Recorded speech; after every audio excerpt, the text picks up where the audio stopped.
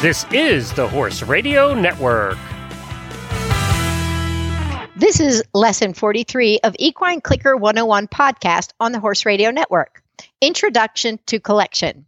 Equine Clicker 101 is a podcast that takes you to the class to learn and practice clicker training for your horse. Please support our sponsors as they make this show possible. They are Via Nova Training and Cavalier Feeds.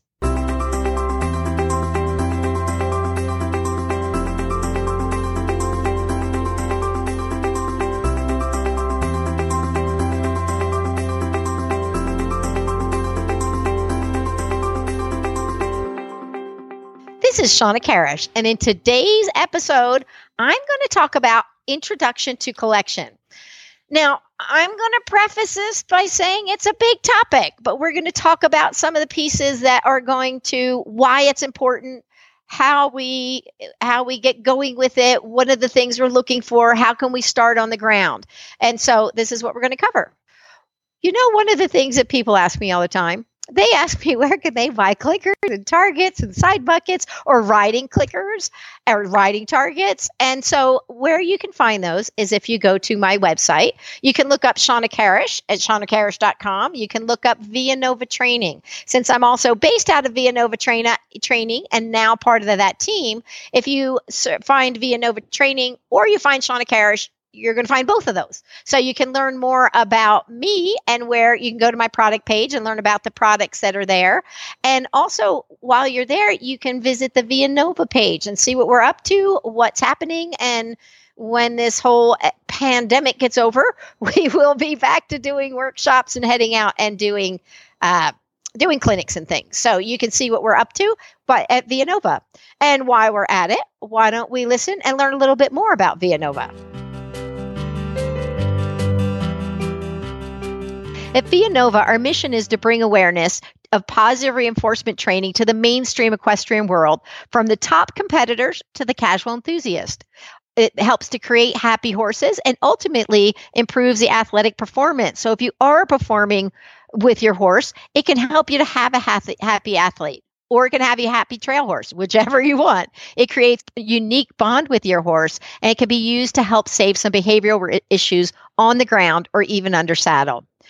As I said, I'm based out of there, and I have the expertise and experience that can help bring you to the next stage of the game. Also, Via Nova offers coaching and education and positive reinforcement that enhances any training program. And we're based in lovely Santa Fe, New Mexico. So it's a great place to come for workshops or positive reinforcement, but also enjoy the Southwest scenery, shopping, and dining. And boy, do we have good dining. Visit vianovatraining.com and you can sign up for our newsletter and you can stay abreast of what's going on out here Via Nova. All righty. So this is a huge topic. And why I went to this topic is somebody asked me about how do you teach collection under saddle, obviously, using positive reinforcement. And how could that possibly be positive reinforcement? Wouldn't that be, traditional training? How do you do that? What's it about? So I thought, you know what? It's a good time to teach about this, not only the collection and how you can put it together and how you can build upon that, but I think the bigger and more important part there is this is a concept that you can take to bigger places, more places. So how we do it here, you're just going to think about that as you build on to the next thing. As you're teaching a leg yield, how would you build on that? As you're teaching them to jump, how would you build on that? As you're teaching them, all of these things, it's the same sort of concept. So we're going to break it down into some of the little pieces that can help us to do this and what it looks like and what makes it different from traditional training. Because ultimately, the end result is going to look like traditional training. And frankly, some of the training steps along the way may even start to look like that a bit at a certain point. So we're not trying to make new, unusual cues.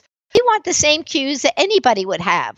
It was really important to me as the first horse I taught collection to was my horse Mint. And Mint was a horse who I got from John and Beezy Madden. And he was very young when I started working with him. And so when we got to doing the under saddle work, we really focused on making it all about positive reinforcement all along the way. And I look at my time at John and Beezy's place as my lab time. That is where I was taking marine mammal training that I've been doing for 10 years. And how do I put it together with traditional training and traditional training at the highest level? Because now I'm dealing with, and from there I went on to deal with other Olympic athletes, other international competitors, people that had those goals. So that was my lab time to figure out, how does this all go together? How much or what? How do we do it? So as I look at that, and that's where we started. So Minty was my horse, and I had a decision to make. Do I teach him some weird cues that are different, or do I teach him the same cues that everybody else knows? And I really, naturally I wanted to do the same cues as everybody else does. And I'm going to tell you, it was for selfish reasons, because I don't want to have to get on a horse and think, what kind of horse am I riding? What cue do I use here? I wanted to use the same cue from horse to horse. And I wanted Minty to understand the same cue from person to person. The part that is different is, how did we get to that behavior? What was behind it? How did we teach the cue? What was the motivation? What was the impetus for this behavior to come about? So this is a part that is very different. And I think it's really an important nuance that we want to be sure that people get. So people then also think, well, yeah, you're using food, but how do you get them to do it without the food? Well, that was actually a very easy and natural progression, because as these behaviors come stronger and stronger and stronger, they become classically conditioned. He loves the behavior. He loves canter departs. He loves flying lead changes. Why wouldn't he do them? And so it was really important that, so then if somebody gets on and asks him for collection, he's like, oh yeah, I love collection. I know what you mean. And he just goes right to it. There's not resistance. He knows what to do. And as you give him a cue, he does this behavior, and he holds this behavior until he's given a cue to do a different behavior, or to change speeds, or to change his bend, or to whatever it might be that we're going to alter on that. But as I ask him to go to collect and go forward at, 10 miles an hour, he's going to do that and hold that. And I think that is really an important part of the training. When I first started riding horses, I would ride a lot of amateur horses, and you either had to say, go, go, go, go, stop, stop, stop, stop, collect, collect, collect, collect, bend, bend, bend. And it was a fight. All of it was resistance, and they didn't want to do it. And I had to give like 52 cues. And I thought, as a marine mammal trainer, this is really poor training. This isn't what I would do. This isn't how it should be. And then I got to ride one of Beezy's horses, and it was one of her winning Grand Prix horses. And as I rode him, and Vinton was with me, and as I rode him, I noticed he goes and he holds a behavior. He holds a behavior the whole time. And that was an epiphany to me. I was like, that's it. That's our goal. That's my motivation from here on out. Every horse, just like with the marine mammals, should keep that behavior until I either bridge it, I click it and say, yes, that's good, we've completed that behavior, or I give a cue to change that behavior somehow or do a different behavior. So this is what we want. This is the aim. This is where we want to get to. But how we get there is kind of the part that we want to work towards and talk about. Now, one of the things that I think is really, really, really important is when we teach behavior, we're teaching it in little tiny steps. Those steps are actually called successive approximations. They are the building block that builds each of these behaviors. So they're tiny steps that build upon one to the next, to the next, to the next. The key, I think, really good positive reinforcement training is to think about a lot of intermediate steps, more than you would think about in traditional training. So we're going to discuss some ways to do that, particularly in the next episode. So this is going to be the introduction to collection and understanding what it might look like and understanding how you might get there. But in the next episode, which will be taking it to the under saddle and introducing it under saddle, we will talk about some steps that you can do to make it bring more clarity and less frustration to the training equation, and you're building on those building blocks. So if the behavior falls apart somehow, if there's confusion, if there's frustration, I can go back and rebuild it. I can go, okay, I know how we got here, so I'm going to go back to those steps to remind my horse what we're doing and how we got here. So we are going to start today with working on the ground. Now, I'm going to have to put a caveat in here, right here and now, that collection it's more of an exercise. There's a lot of behaviors that go into this behavior. This isn't just one behavior. It is a behavior that is a component of a lot of other behaviors. So there are a lot of prerequisite pieces that you want to know and have in place before you go there. Another thing you need to know, it takes a lot of muscles that they don't currently have, if your horse hasn't been doing it, for them to develop muscles to support themselves to collect. So they can take a step or two of collection, but to really get a strong and balanced hind end, or a whole horse, it's not just the hind end, but as they start to collect, their hind end is now working differently. So it takes a long time for those muscles to be strong enough to sustain them at that point. So that is something to keep in mind. And you know what I'm going to tell you? When I first started learning this, Vinton, who it was my ex-husband and he still is my ex-husband. He's a wonderful rider, and he is a Grand Prix show jumper, and he has ridden, he's exceptionally talented, and he's ridden with some of the best in the country. And he would help me on the ground with Minty. And he said, okay, so when you're going to ask for collection, keep in mind, he doesn't know this, so he's not going to get this, and this can be quite frustrating for horses. So don't expect much, because you know what? He knew that I might get upset and feel like I stunk, and then that's not the case. He said he just doesn't know it, and he can't do very much because he doesn't have the muscles for it. So it was really important for me to recognize this is not something, even though he got the concept in his head, it wasn't something that he could do overnight. And that's important to keep in mind. The other piece that I really want you to keep in mind, this is only going to be as good as your eye, as good as your feel, as good as you knowing what you're looking for. So this is one of those behaviors or exercises, if we want to consider it like that. This is really one of those exercises that I think is really important to have a ground trainer for. Somebody who really does know what collection looks like, whether they're dressage or they are a good show jumper, hunter jumper trainer. Anyone that really knows good collection, but you need somebody who knows and understands the mechanics of it, what you're looking for, so they can tell you the different components you're looking for.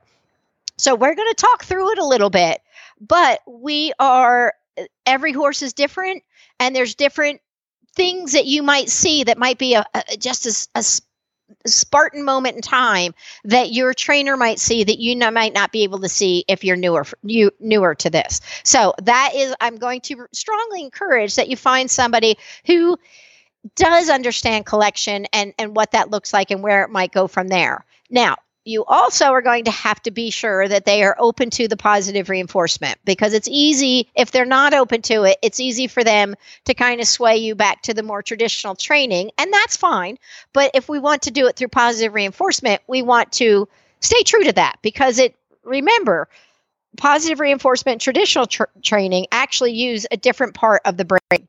And I think that is important to keep in mind if we're really trying to create a horse who totally enjoys this and loves this. We want to stick with the positive reinforcement for our sake of doing it. If we're trying to stay committed to the positive reinforcement and creating it, the motivation of the horse wanting to do this. So really, you think about it with traditional training, what's in it for your horse to do a flying lead change? There's not a lot in him for it. But as we put positive reinforcement in it, something that they value, all of a sudden they become invested in the training and the outcome of the training. So it's an important distinction for me. And I think the result is typically a horse who is, more readily available and looking forward to the training and to even building it up to shows and stuff. So I think that part is really an important step or an important thing to consider. So you want to find a trainer who's going to be working with you with the positive reinforcement. And that's, I guess, and one of the things I'm going to tell you, this is just a little idea about one of the differences. As I started riding Mint and I gave the cues, and he just, he gave it to me a little bit. It was very clear, because of the clicker, which part I liked. So as he raised his back, I clicked and said, that's the piece. And in the beginning, it was just raising his back a little bit. So but that's the beginning, because as he raised his back, it's because he was getting under himself a little tiny bit. And so he got that concept very fast. I mean, John Beasy and Vinton all said it was very fast. And so, and I didn't know, I'd never trained a horse to collect. And he did it with a lot of calm, and he's a thoroughbred. So he was like, he's calm. I understand it. I got it. I know what you're looking for. Once he knew what we were looking for, his desire to create that stepped in, and really he was the one working to create it. I wasn't making it happen. He was making it happen. And that made the progress go much faster, because he was working his own little, bum out. Anyway, so what we're going to do, though, we're not going to worry about the undersaddle part right yet. We're going to have some pieces that we're going to work on first. And what we're going to do is we're going to use the reverse round pen. If your horse does not know the reverse round pen, or if you're unfamiliar with what the heck I'm even talking about, I want you to go back to episodes or lessons 22 and 23. So it's an introduction to the round pen, and then carrying on. So it's kind of a two-part series explaining and helping you to get the reverse round pen. So when we use the reverse round pen, if I could only say that 52 times in 30 seconds, I will. With the reverse round pen, we can help them start to develop their own biomechanics and some balance, and we can even start the collection as they're on the round pen. So the round pen, to me, is a really great way to get them started in some biomechanic exercises, looking for them to be balanced, looking for them to start using their hind end, looking for them to engage their back and hind end. And so we can work on different elements of their manner of go. And so I think it's really important, and it's a great tool. And it also, because they have the freedom to come or go, it is really, it's very revealing. So do they want to do this? Do they not want to do this? And I don't tend to use the reverse round pen for a lot of real sustained exercise, but I do want to use it because once I get to a certain point, I want to be able to go under saddle with it. But this is a place where we can start to get that balance. They can get the balance without the rider first. They can start to learn how to use their hind end a little bit better. But you know what the trick is? Again, we need to know what we're looking for. So that is, if you don't know this, if this is new for you, I highly recommend you get somebody that can tell us what you're looking for. I once had a trainer, and he was a Western trainer, and this kind of popped up on my radar somehow, that it was a blog about how clicker training was great, and he kind of understood the nuances of clicker training, a little bit of the science behind it, but he said, but you can't train a good pee-off or a good sliding stop with the positive reinforcement. And I thought, yes, you can. Because you can. You definitely can. But what the problem is sometimes is people don't know what they're looking for. So they're bridging on the sloppier pieces of things, or things that a professional would not recognize, or a professional would not say, that is what I'm looking for. If they were working with a professional, they could have pulled apart the pieces that individual needed to help them create the finished product they're looking for. So that goes for a pee-off, it goes for jumping, it goes for sliding stop, it goes for a spin, it goes for collection. So there's little nuances, and each horse is also going to have their own nuances. So what may work with one horse, one horse may be quite natural to lifting their back, but they're not quite really engaging their hind end enough. Or one horse may be, different pieces. So you want to pick the pieces that you could see that horse needs to create that. So again, that goes back to needing to know what you're looking for. So you can create it poorly or you can create it well. It's all up to you and how you shape it by what you click or you bridge on.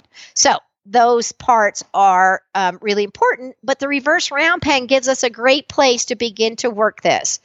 So as you go back to your lesson on the reverse round pen, we start off with the walk and the trot and the canter. In the very beginning, and first it's just walk and hoe and walk and hoe and walk and hoe and trot and hoe and walk and trot and walk and hoe and trot. And so it's just, and then we add in the canter. Well, when we have these pieces in place, and you can at any point in time, those are just the transitions. Are they great transitions? Depends. Did we slow down and try to make great transitions before the stop and the walk and the walk and the stop and the stop and the walk? You may have done that. And then you went to the trot. Is that a good trot transition? But the very beginning, frankly, we asked you to trot and you trotted. Who cares what it looks like? We have to first say the trot is good enough. And this is the breaking down of those successive approximations. I need to pick that one criteria, that one piece that I need first. If we start saying, and this can happen sometimes with more advanced people that are used to traditional training, they'll be like, but he's not using his hind end correctly. And you're like, we'll get there. But a lot of times with traditional training, once you get it, it becomes their new habit. But with positive reinforcement, we can shape and change it because the clicker is the scalpel that tells him what piece we're looking for.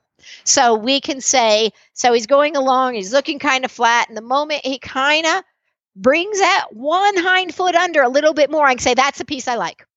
And then he thinks, what did I just do? Oh, I stepped under with this foot. So that's the beginning, and we shape it until both feet are coming up further underneath and it's starting to propel himself. He has a better stride and he's engaging the hind end and lifting his back, and the whole picture is a lovely picture.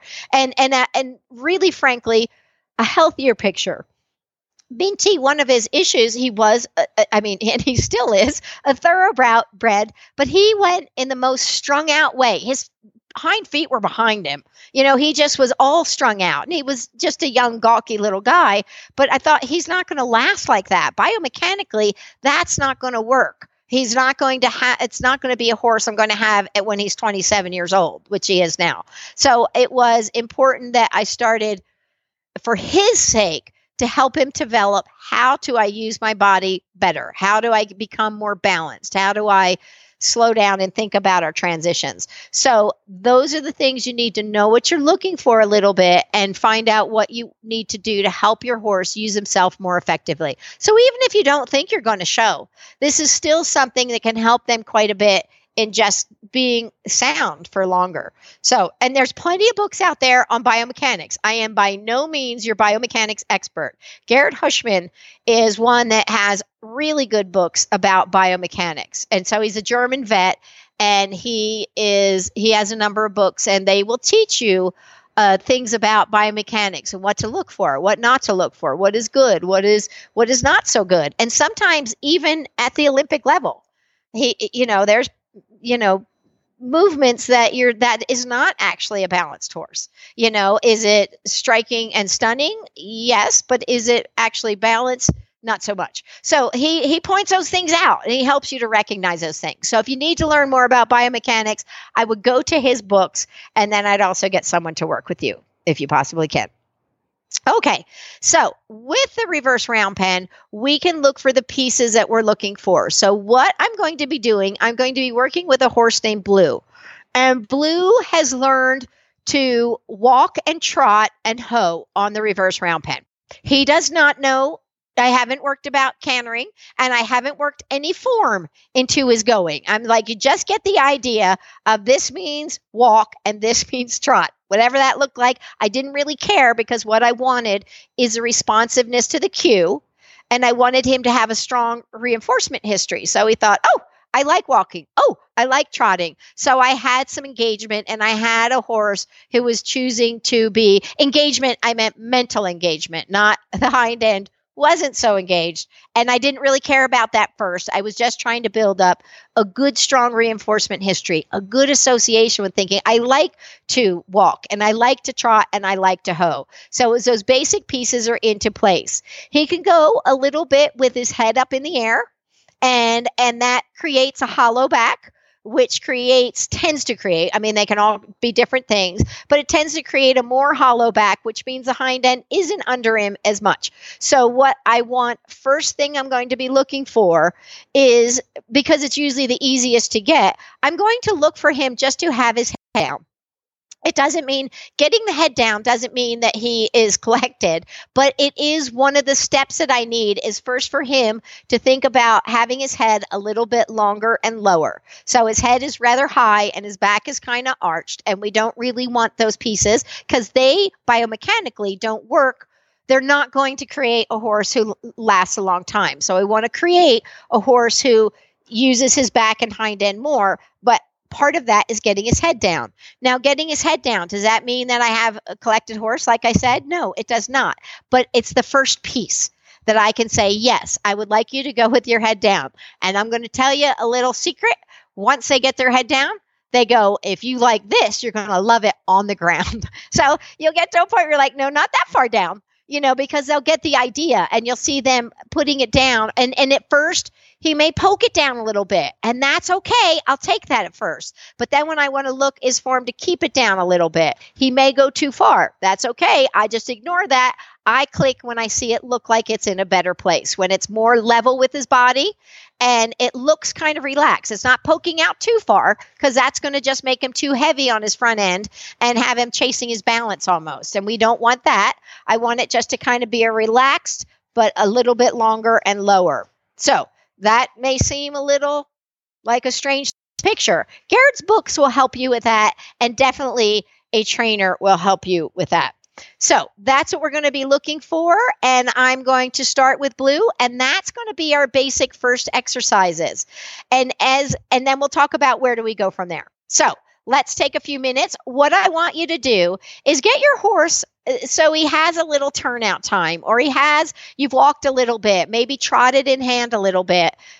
I mean, you don't necessarily have to do that, but we're going to ask him to go into a little exercise. So it's best if they're just a touch warmed up, but I'm also going to put another, as I said, it can be individual for every single individual. So some horses are rather, I'm not a goer. So in that situation, I might say, let's save your energy for the reverse round pen. And hopefully by this point, I've worked on the going. If I've said this in the reverse round pen episode, but if I have a horse who's very slow, I'm going to keep clicking the movement and the going, because I want them to learn going and trying is quite reinforcing. If I have a horse who's rather hot and is going to be prone to bouncing and bucking and running off, I'm going to be working more on your downward transitions. It doesn't mean I don't bridge some upward transition. I still click those, but I'm going to have an emphasis on the one that I feel like they need to help balance out their energy. So hopefully you have those pieces in place by now. Those are your prerequisite courses. So as we get them here, we can, if you want to, we can just start working them at the walk first and not go into the trot right away. So get your horse warmed up a little bit, get your stuff ready, get your reverse round pen set up, and you can make them very simply. I explained that in the lessons 22. And so get it kind of set up, and I'll meet you over there.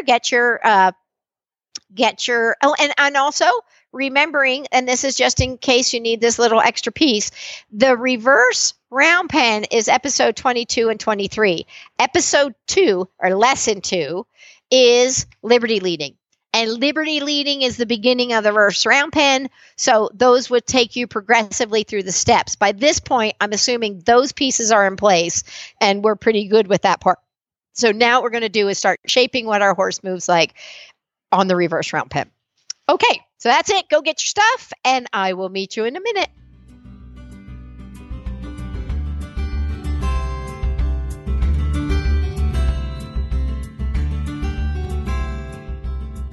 All right, everybody. Well, here we go. I'm here with Blue, and Blue he has some energy. He's not crazy energy, but he's more of an energetic side of a horse than a slow, apt to not wanting to go type of horse. So he's go-y, not non-go-y. So that's what I have working for me today. But like I said, he can have his head a little bit high and he can have his back a little bit hollow, and those don't lend itself to him understanding collection.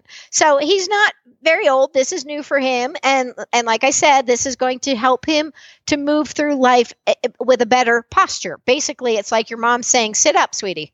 And that's stand straight, get your shoulders back. In a way, that's kind of what we're trying to help them do. Our parents were trying to help us to have backs that last us. If we're always hunchy and slunchy and slouchy, it doesn't necessarily mean our backs are going to last into our next, decades. So we want to have a good, strong back, good, strong muscles to support our back. And that's what we're doing for them. We want to build good, strong muscles that support the back and the hind end and proper usage of their body parts. So that's what the point is here. Okay, so I'm going to start off with blue. I just stepped into the reverse round pen. I have one that is cones with the extendable poles that we get, and I'll just reiterate in case you haven't you're going to hear it in the first episode. I like these work great for me, and we get them from like trafficconesforless.com or something like that. I mean, really, you're like, who knew there's a website that even says this stuff? So, but you can make it again out of you can get those electric fence posts if you have soft ground. Just plant them, step on the post and put them in the ground. They're temporary. You can move them. You can use white webbing to go around it. So you can make them quite inexpensively. So we have ground in here in New Mexico that is harder than hard. And I tried that. It's like, I'm going to get these posts. And then I tried to step them into the ground. I'm like, oh my gosh, it wouldn't work. So I needed to go to the cones. So that's what we've done. So as we have the reverse round pen, I stepped into the inside, and now I'm just walking along the outside. So I have him, he's on the outside, I'm on the inside. He knows this part. So as we're walking along, I'm now going to start, I'm changing my criteria a little bit, because at first it was just stop, walk, go, stop, walk, go. And he's really good at that. And I've actually faded myself where I can be in the middle and he will walk and go from my hand cues, my body, and my physical cues as well. So I do have a point, and then I say walk on, and he walks on, and I can be in the middle, and he gets that. Now, as I'm going to go to this collection, I want him, or the approximations towards a horse is using himself better. I am going to go more towards the edge a little bit. It's a little bit more supportive. It's taking a step back in our training. But I want to remember, we talked about context shift. When you change one context, one of them can be criteria. I want to go back and give them a little extra support. So I expect a little less criteria. So if I go back, that I may get less, because they may get confused and not know, because the game's going to change a little bit. And so I get a little closer. I don't have to go all the way up next to him, because I need to see his body. And if I'm right up next to him, I can't see his whole body. I can see his head. And I want to be able to look at what he's doing a bit. So I have got myself where I can go to the middle, but I'm going to go a little bit closer towards him to give him that added support. So as we're walking on and he's walking on, what I'm going to do is look for him to lower his head slightly. I don't even care. There, he just did that. So that was really good. He just looked down just a little bit. He lowered his head just a little. So is it great? No. But now I'm starting to teach him, I like this piece now. This piece is now added onto our past criteria. This is now a new criteria. Now, remember, one of the things I talk about quite a bit is really, when this training is done well, it is about the game. It is not about the food. The food is part of it, but really it is the game that is afoot. And so in this, as we start to raise a criteria small enough that they can get it, but it is raising a little bit, it adds a new little challenge, but it's not difficult. If I feel like my horse gets frustrated at all, that means I either don't have a high enough rate of reinforcement, or my criteria is too high. And so he doesn't know what to do. So one is it's too hard and it's not worth it. Or two is I just don't know what you want, so forget it. So I want to make sure that I don't have that frustration. I have it clear enough and easy enough and attainable enough. So that means I have to take little tiny bits. I'm going to tell you, he probably lowered, and I'm giving him a few handfuls. I'm making a statement on this, but he probably lowered his head 2 inches. It's almost like he just flattened his head out a little bit. So that is okay with me. And that's what I'm looking for. If your horse is not giving you too much, and I'm doing it at the walk first. I don't want to tire him out at the trot. I want to start to get it worked out at the walk, which we can do and repeat for a bit. So what I want him to do, if I'm having a really hard time, I will look for him to even look down. I mean, it doesn't even mean his head went down, but if his gaze went down, I could take that to start. If you really, really had a problem with this, I mean, like if he just wasn't doing it, and remember, he's loose. He can go wherever he wants. So that tends to help them be more relaxed, and a more relaxed horse tends to lower their head a bit. So if I really, really had a problem with this, I may go back and teach a head down cue from standstill, a static cue. It will be quite different when your horse starts to walk, but and because most horses kind of naturally will lower their head a little bit, it's easy to catch this behavior, to capture this behavior as it happens. So we're shaping it through selective bridging. So it's not typically so hard to do. If I had a horse that I felt like it was really hard to do, or he's really resistant to it, or I couldn't figure it out, really going back and just giving him a head down cue and a head down cue and a head down cue can be something you might use that could help a little bit. So that would be something. And to do that, I would use a stationary target. Well, it's the mobile stationary target. So I get like a traffic cone and put a target in it. So I'm teaching and put it. So it needs to be low enough that it goes to where your head is going to be in a good place for your horse. If you have a really big horse, I would use a bigger cone. And if you had a really short horse, I'd use a kind of small cone, a small target. But you want it to be where it goes just a little past where you'd want it to be naturally. So if you really had trouble with this, you're struggling, your horse can't seem to get it, you may want to go to that step. I typically find that step is not necessary, but it is an option because you never know what you're going to get from horses. Okay, so he got that. So we are going to go on again, and I'm going to ask him, walk on. And so now we're walking, and he's kind of walking like his normal self. And then he lowered his head a little bit again. So I reinforced him for that. And I'm going to reinforce him a couple handfuls. Now, he didn't go very, super low, and I'm not looking for any holding on it right yet. I'm just looking for him to lower it. I want him to think about lowering his head. That is my criteria for today. Not so hard. And so that was good. We're going to walk on. And now as we're walking, yep, very good. So I clicked again because now I can tell he's starting to get it. One of the things I'm going to tell you, this isn't his first behavior. So he has learned things through the positive reinforcement. So this concept of doing this new behavior or figuring out what does she want is not a new one for him. And I highly suggest as we go into collection that they're very adept at the game. When Minty first started working on the learning collection, he had been doing clicker training for 3 years.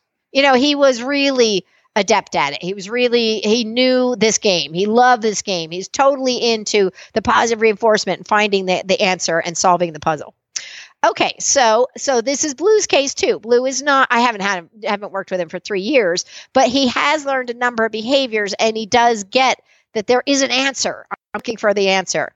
So it looked to me like he intentionally thought, oh, lower my head. Okay, so walk on.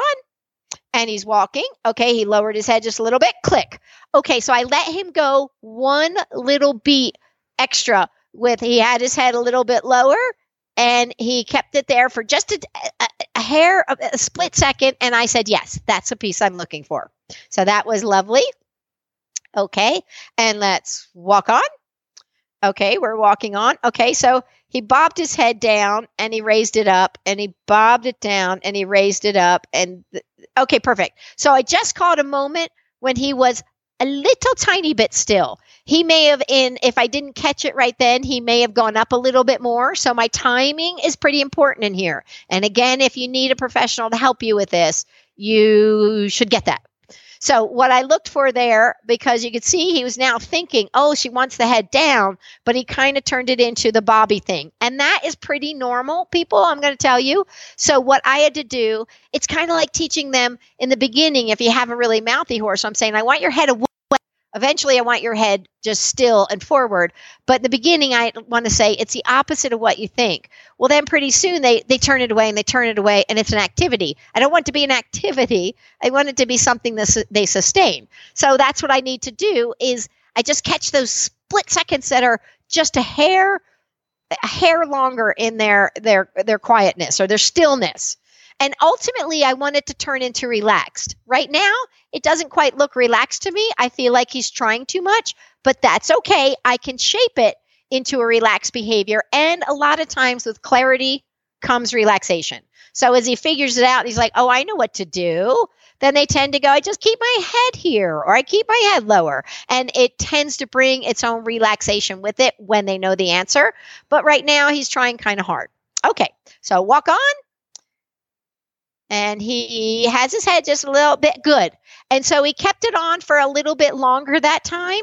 And it was actually a little bit lower this time too. So I felt like we're getting more to a level position versus the kind of, it was just down a little bit.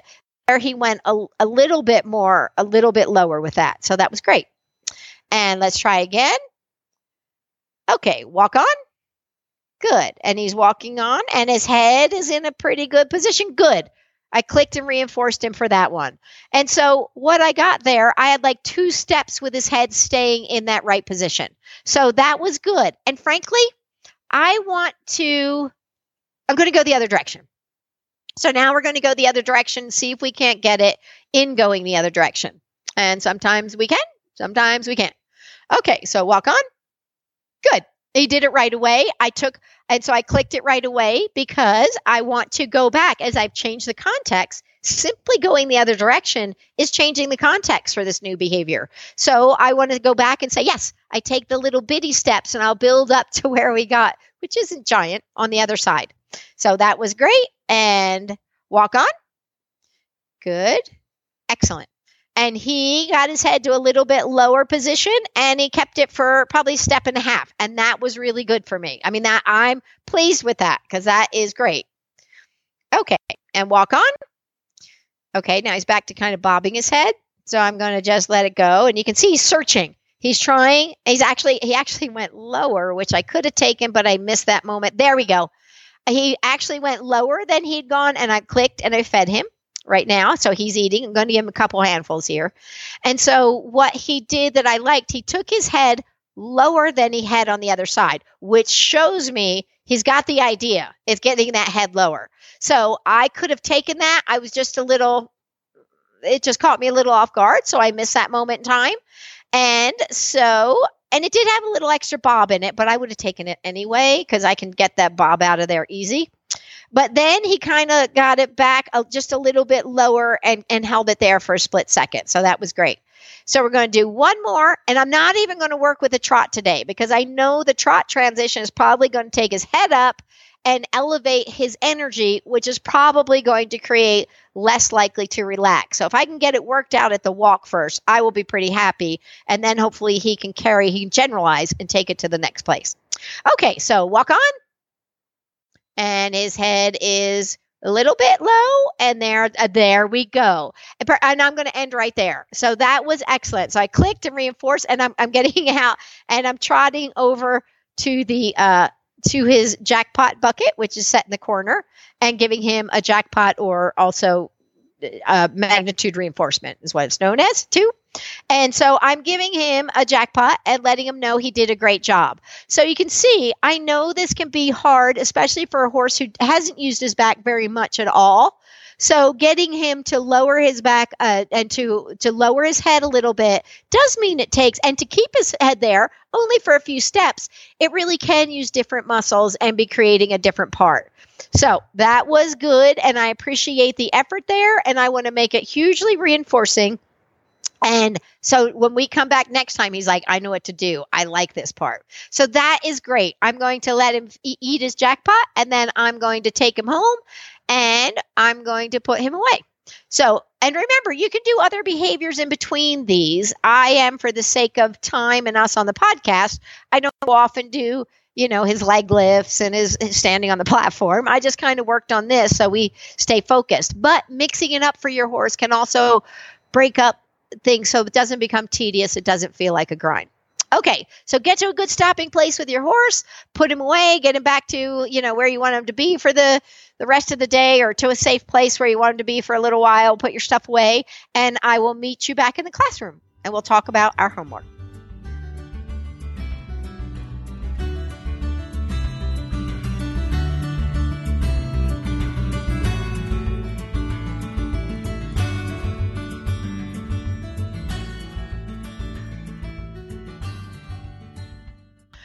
Okay, as you can see, there's still a long way to go until we're trotting and transitioning, walking, trotting, transitioning with keeping a good head carriage at the very beginning of it. So we're going to talk about how do we get to the next places? What do we do? Because it's our homework, and homework is really, really important because it's the successive approximations, those building blocks. It's putting the time in. Repetition is quite helpful without drilling it.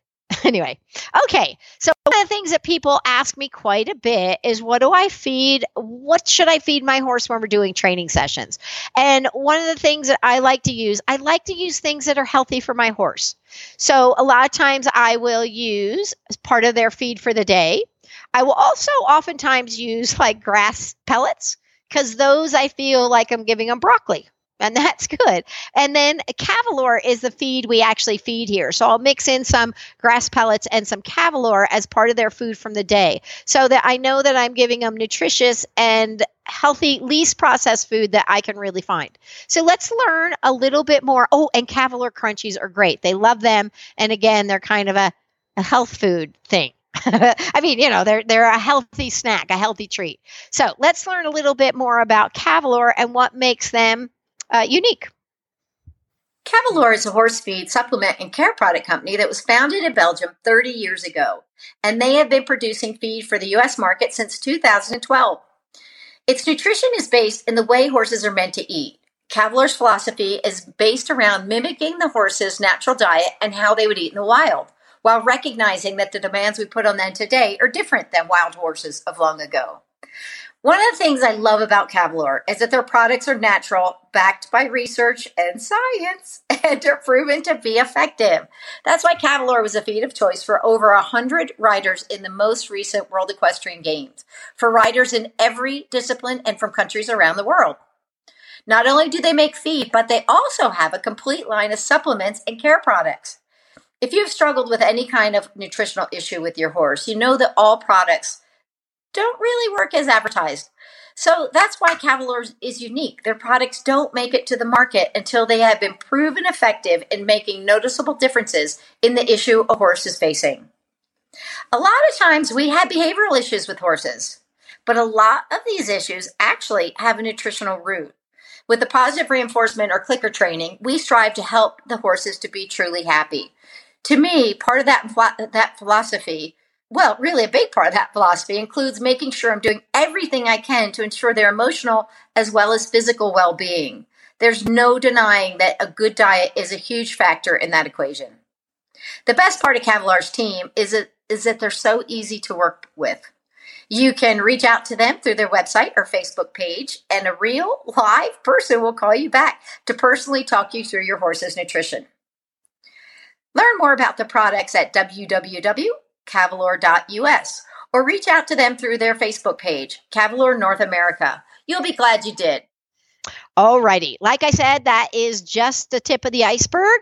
We have a long way to go. And our next episode in a couple weeks is going to be how to take this under saddle. So it'd be really good if before you listen to the next episode, you get these next pieces in place and get them pretty solid, because we're going to add a new element, clearly, because we're going under saddle. And so we want this to be really strong and really easy and something that they really like to do, and that they have a little bit of strength to be able to do this and the balance to be able to do it.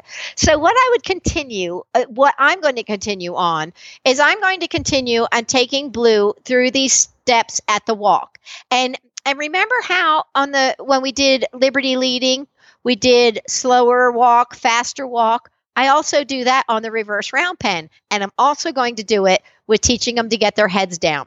So as we think about, for most horses, that trot transition can be, for a lot of horses, they can get rather, they raise their head up, they can hollow their back in order to do that. That's not something we want to see. We want to help them learn how to have the strength and the desire to be able to do a transition and keep their head in this lower position.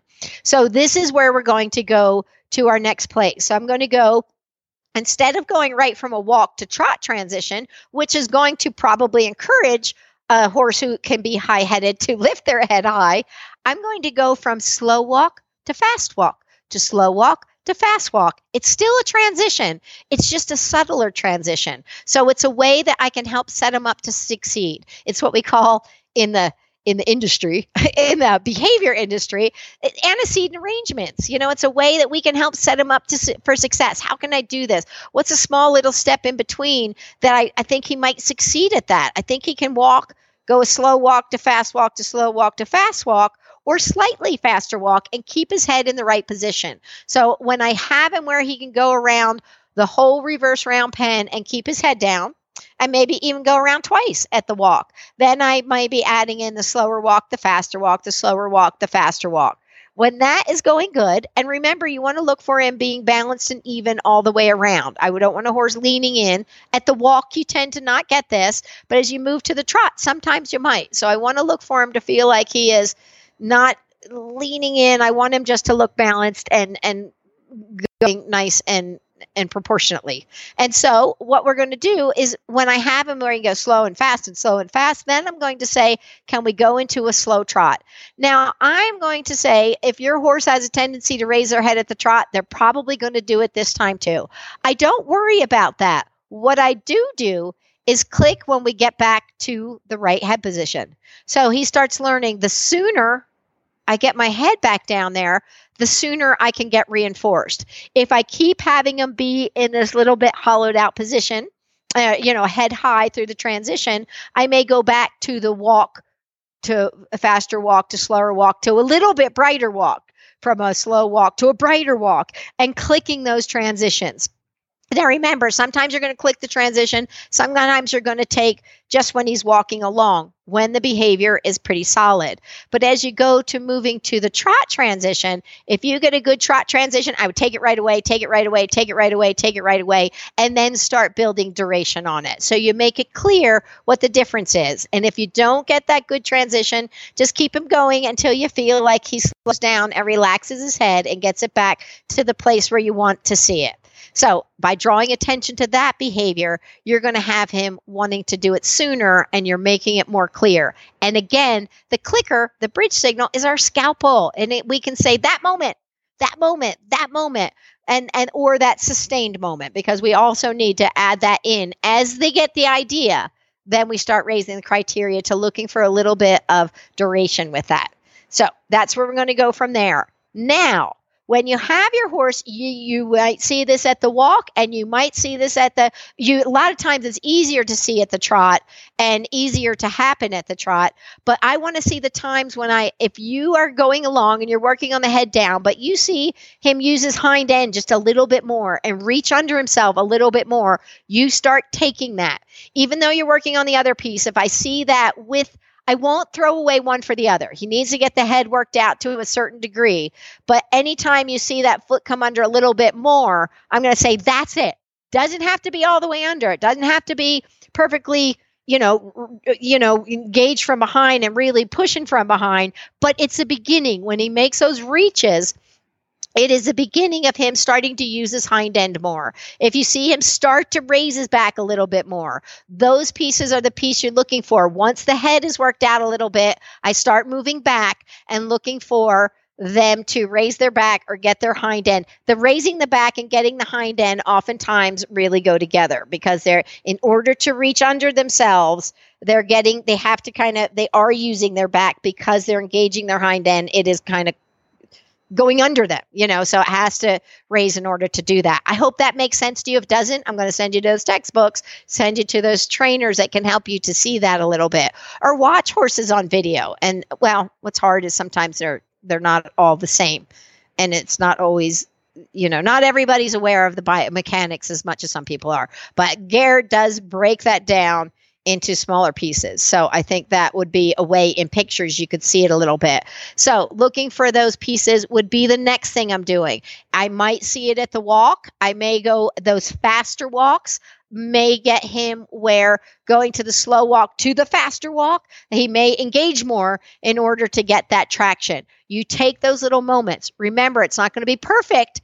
it's going to be progress in that direction. And this is what we call shaping. We're going to selectively bridge the times it's a little bit better and a little bit better and a little bit better and a little bit better, or a little more consistent, and then it'll be a little bit better and a little bit better. The other thing to keep in mind, remember, with positive reinforcement, and this is typically doesn't happen with traditional training, they tend to raise their own criteria. When they know a behavior is good and it works, they think, well, she likes this, she's going to love this, and they'll give you a little bit more. Typically with traditional training, in order to get more, you need to use more pressure. But we're not working off of pressure, where instead our motivation, instead of pressure, is actually utilizing food and something that they value. So that part is really important. As we start to build duration, we also start to fade out the, using the food quite so much, because ultimately we just want them to go, and the food doesn't necessarily have to be there all along. So we'll talk about that in the next episode.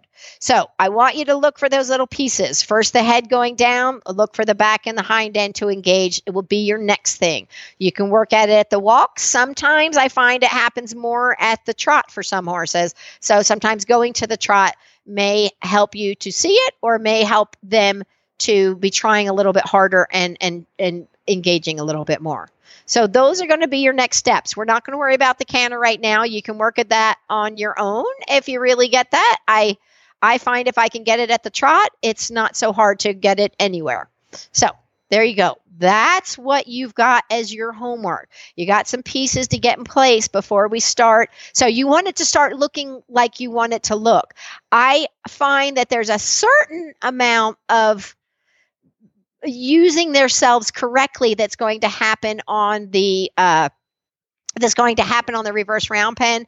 But I feel like the next step, to really get it to move to the next step, it doesn't happen perfectly on the reverse round pen. We have the start, we have the premise, we have the idea. The next part really kind of takes a little bit more of the rider being involved and using your two cues together. So using our reins as a cue, not as pressure, but using it as a cue to help it go to the next step.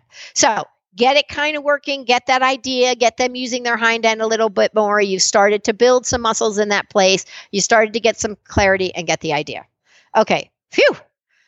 There's a lot of pieces to this one, but it's a really big one, and it's a really good one. And it's one that people oftentimes think, well, yeah, positive reinforcement is for stuff on the ground, but it's not for under saddle. It absolutely is. It's all the same. You're just teaching stuff. You're just teaching it from a new place. So I think 100% it's for under saddle. So I think that is important, and a nice piece that people need to help people understand how that is and what it looks like.